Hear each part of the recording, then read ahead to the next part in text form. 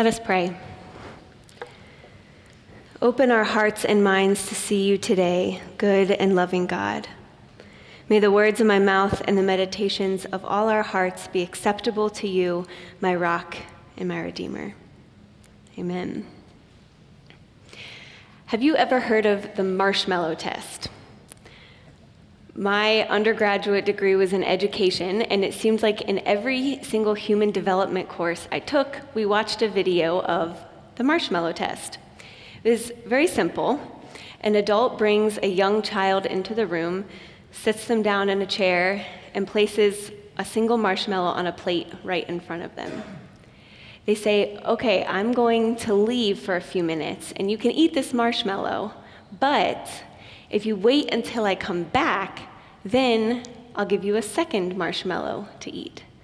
And then the adult leaves the room, leaving this poor child sitting there with nothing to do but to stare at this marshmallow, trying not to eat it. The kids' reactions are hilarious. You see some who will just sink down and kind of sniff the marshmallow, some kind of pick at it and look around. My favorite one watching is before the parent even leaves the room, the girl looks at her and starts taking bites out of it. I don't even care. Some of them are seemingly unaffected, but after a few minutes of the parent being gone, they re-enter the room with either nothing or a second marshmallow based on how they did. It's supposed to tell you something about how well-adjusted a kid's going to be later in their life. But I know that as an adult, no matter how well-adjusted we are, we still fall into temptations. The temptations just simply change. The next phase in the series on the Lord's Prayer is lead us not into temptation. And it's sort of a bizarre request if you think about it. It's prayed as though God chooses to intentionally nudge us into situations that cause us to fail.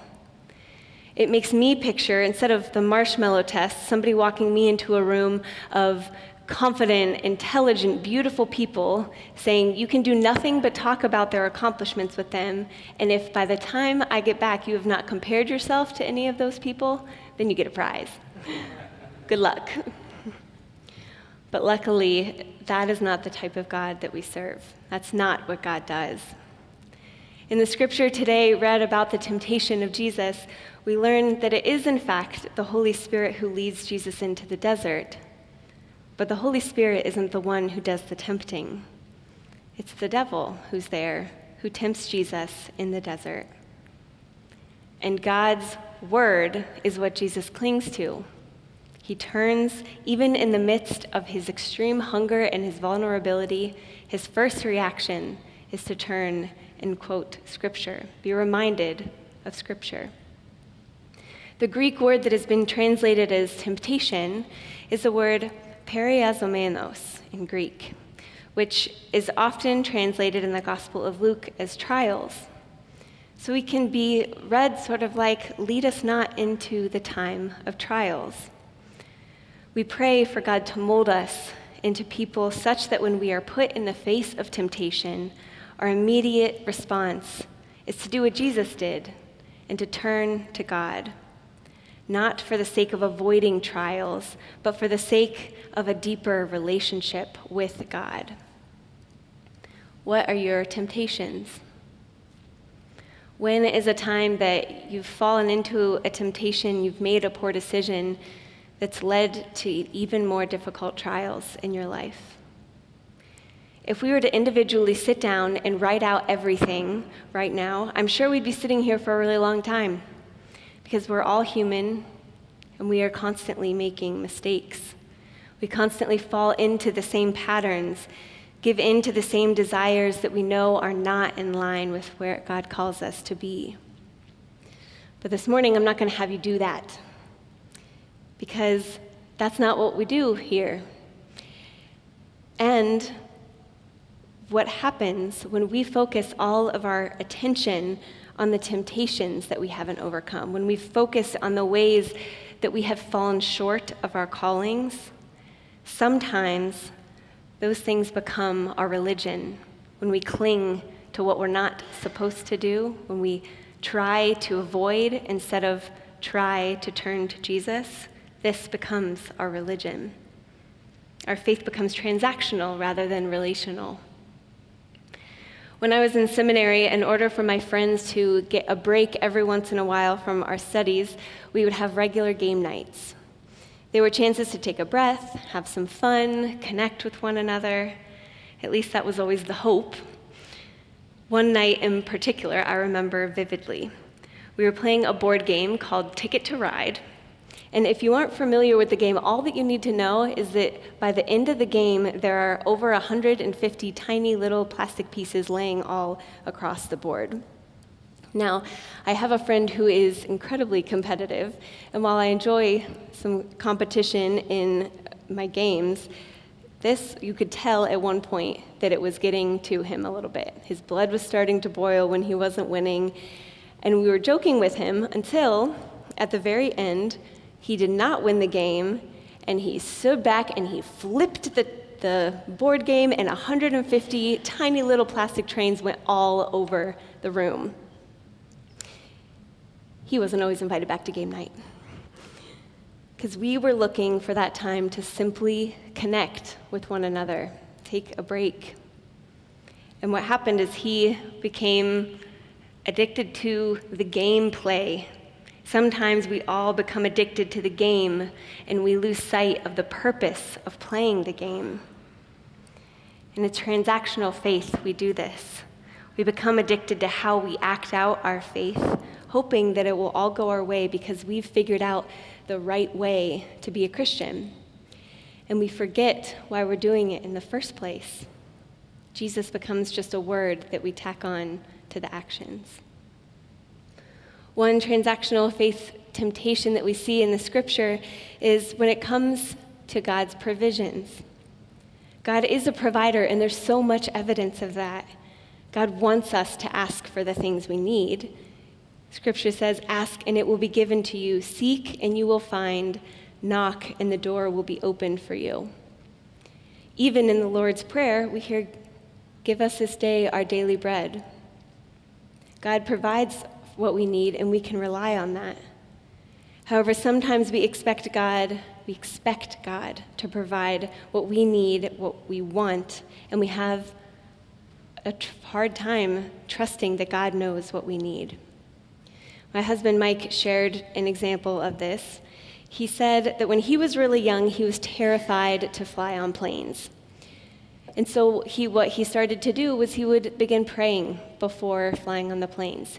He knew that God brings him comfort, God brings him security, and so he spent time praying before he started flying. And then it became a regular practice. And he admitted that even recently, even now in his adult life, he started to pray not because he knows that God provides comfort and security, but because he feels like he's supposed to. I've always done this before I've flown on planes, so this time I don't know if I don't pray, then something bad will happen. He became addicted to praying for safety, and he admittedly lost sight of why he started praying in the first place. Jesus demonstrates the opposite. When he's in the desert, he doesn't lose sight of the reason for his fasting. When the devil tempts him by promising things of the world, things that we aren't promised by God, that we sometimes hope that we are, without skipping a beat, Jesus responds, "One does not live by bread alone." And another transactional faith attempt matches the devil's second attempt on tempting Jesus, when he promises glory and power if only Jesus will worship him. How often do we worry about our own flourishing? Sometimes it's even for good. We're tempted to serve money. We're tempted to worship our families even. Even when those are good, they can keep us from remembering who is at the center of it all. Jesus doesn't get fooled, however, and he quotes scripture again instantly. "Worship the Lord your God and serve only him." And so then the third transactional faith attempt we see here is when we try to save ourselves. And this one, I think, can be the hardest because it's covered up as wonderful, and it's often we don't use the language of saving ourselves. For instance, at this church, we do so much incredible work in formation and in service, and all of those have stemmed from a deep call and a movement from God. But if we aren't careful, we can be tempted to make our ministries our faith. We see it sometimes when Christians make their entire ministry about one political issue, and if we don't get that right, then we aren't Christians. But we're all on the path. We're all searching for how to love God better.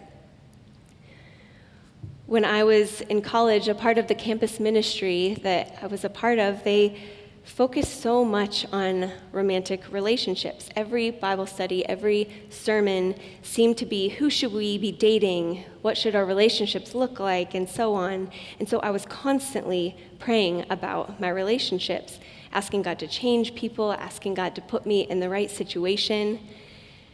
And then I met this incredible man sitting right here, and I no longer understood how to relate to God because it became just about this one thing. It became about my faith, became about finding the perfect person, and I didn't understand how to relate to God otherwise. Sometimes we forget how to allow the Holy Spirit to move inside of us. Sometimes we busy ourselves with the work in the community, and we forget that God is the one who's doing the work, and God wants us to be open to Him first so that we can be continually led by the Spirit. We get so caught up in the game of playing Christian that we forget what the purpose was to begin with. The temptations that Jesus overcame in Luke here all have to do with power and glory here on this earth. And they all try to influence the way that Jesus fulfills his calling that he received in his baptism just a chapter previous. If God cared only about what is right and what is wrong, then we wouldn't need anything more in the Bible than the 10 Commandments. When we worry more about how to be a good Christian, then we forget how to be in a relationship with God. The thing is that we all continue to mess up. It's going to happen. But we also continue to serve a God who knows what to do. Jesus will continue to point us to his words in Scripture. The Holy Spirit will continue to set us on the right path, and we will know that even when we fall to temptation, God can redeem and restore us and allow us to fall more in love with him. So let us cling to that. Let us trust that God will lead us there if we let him. Amen.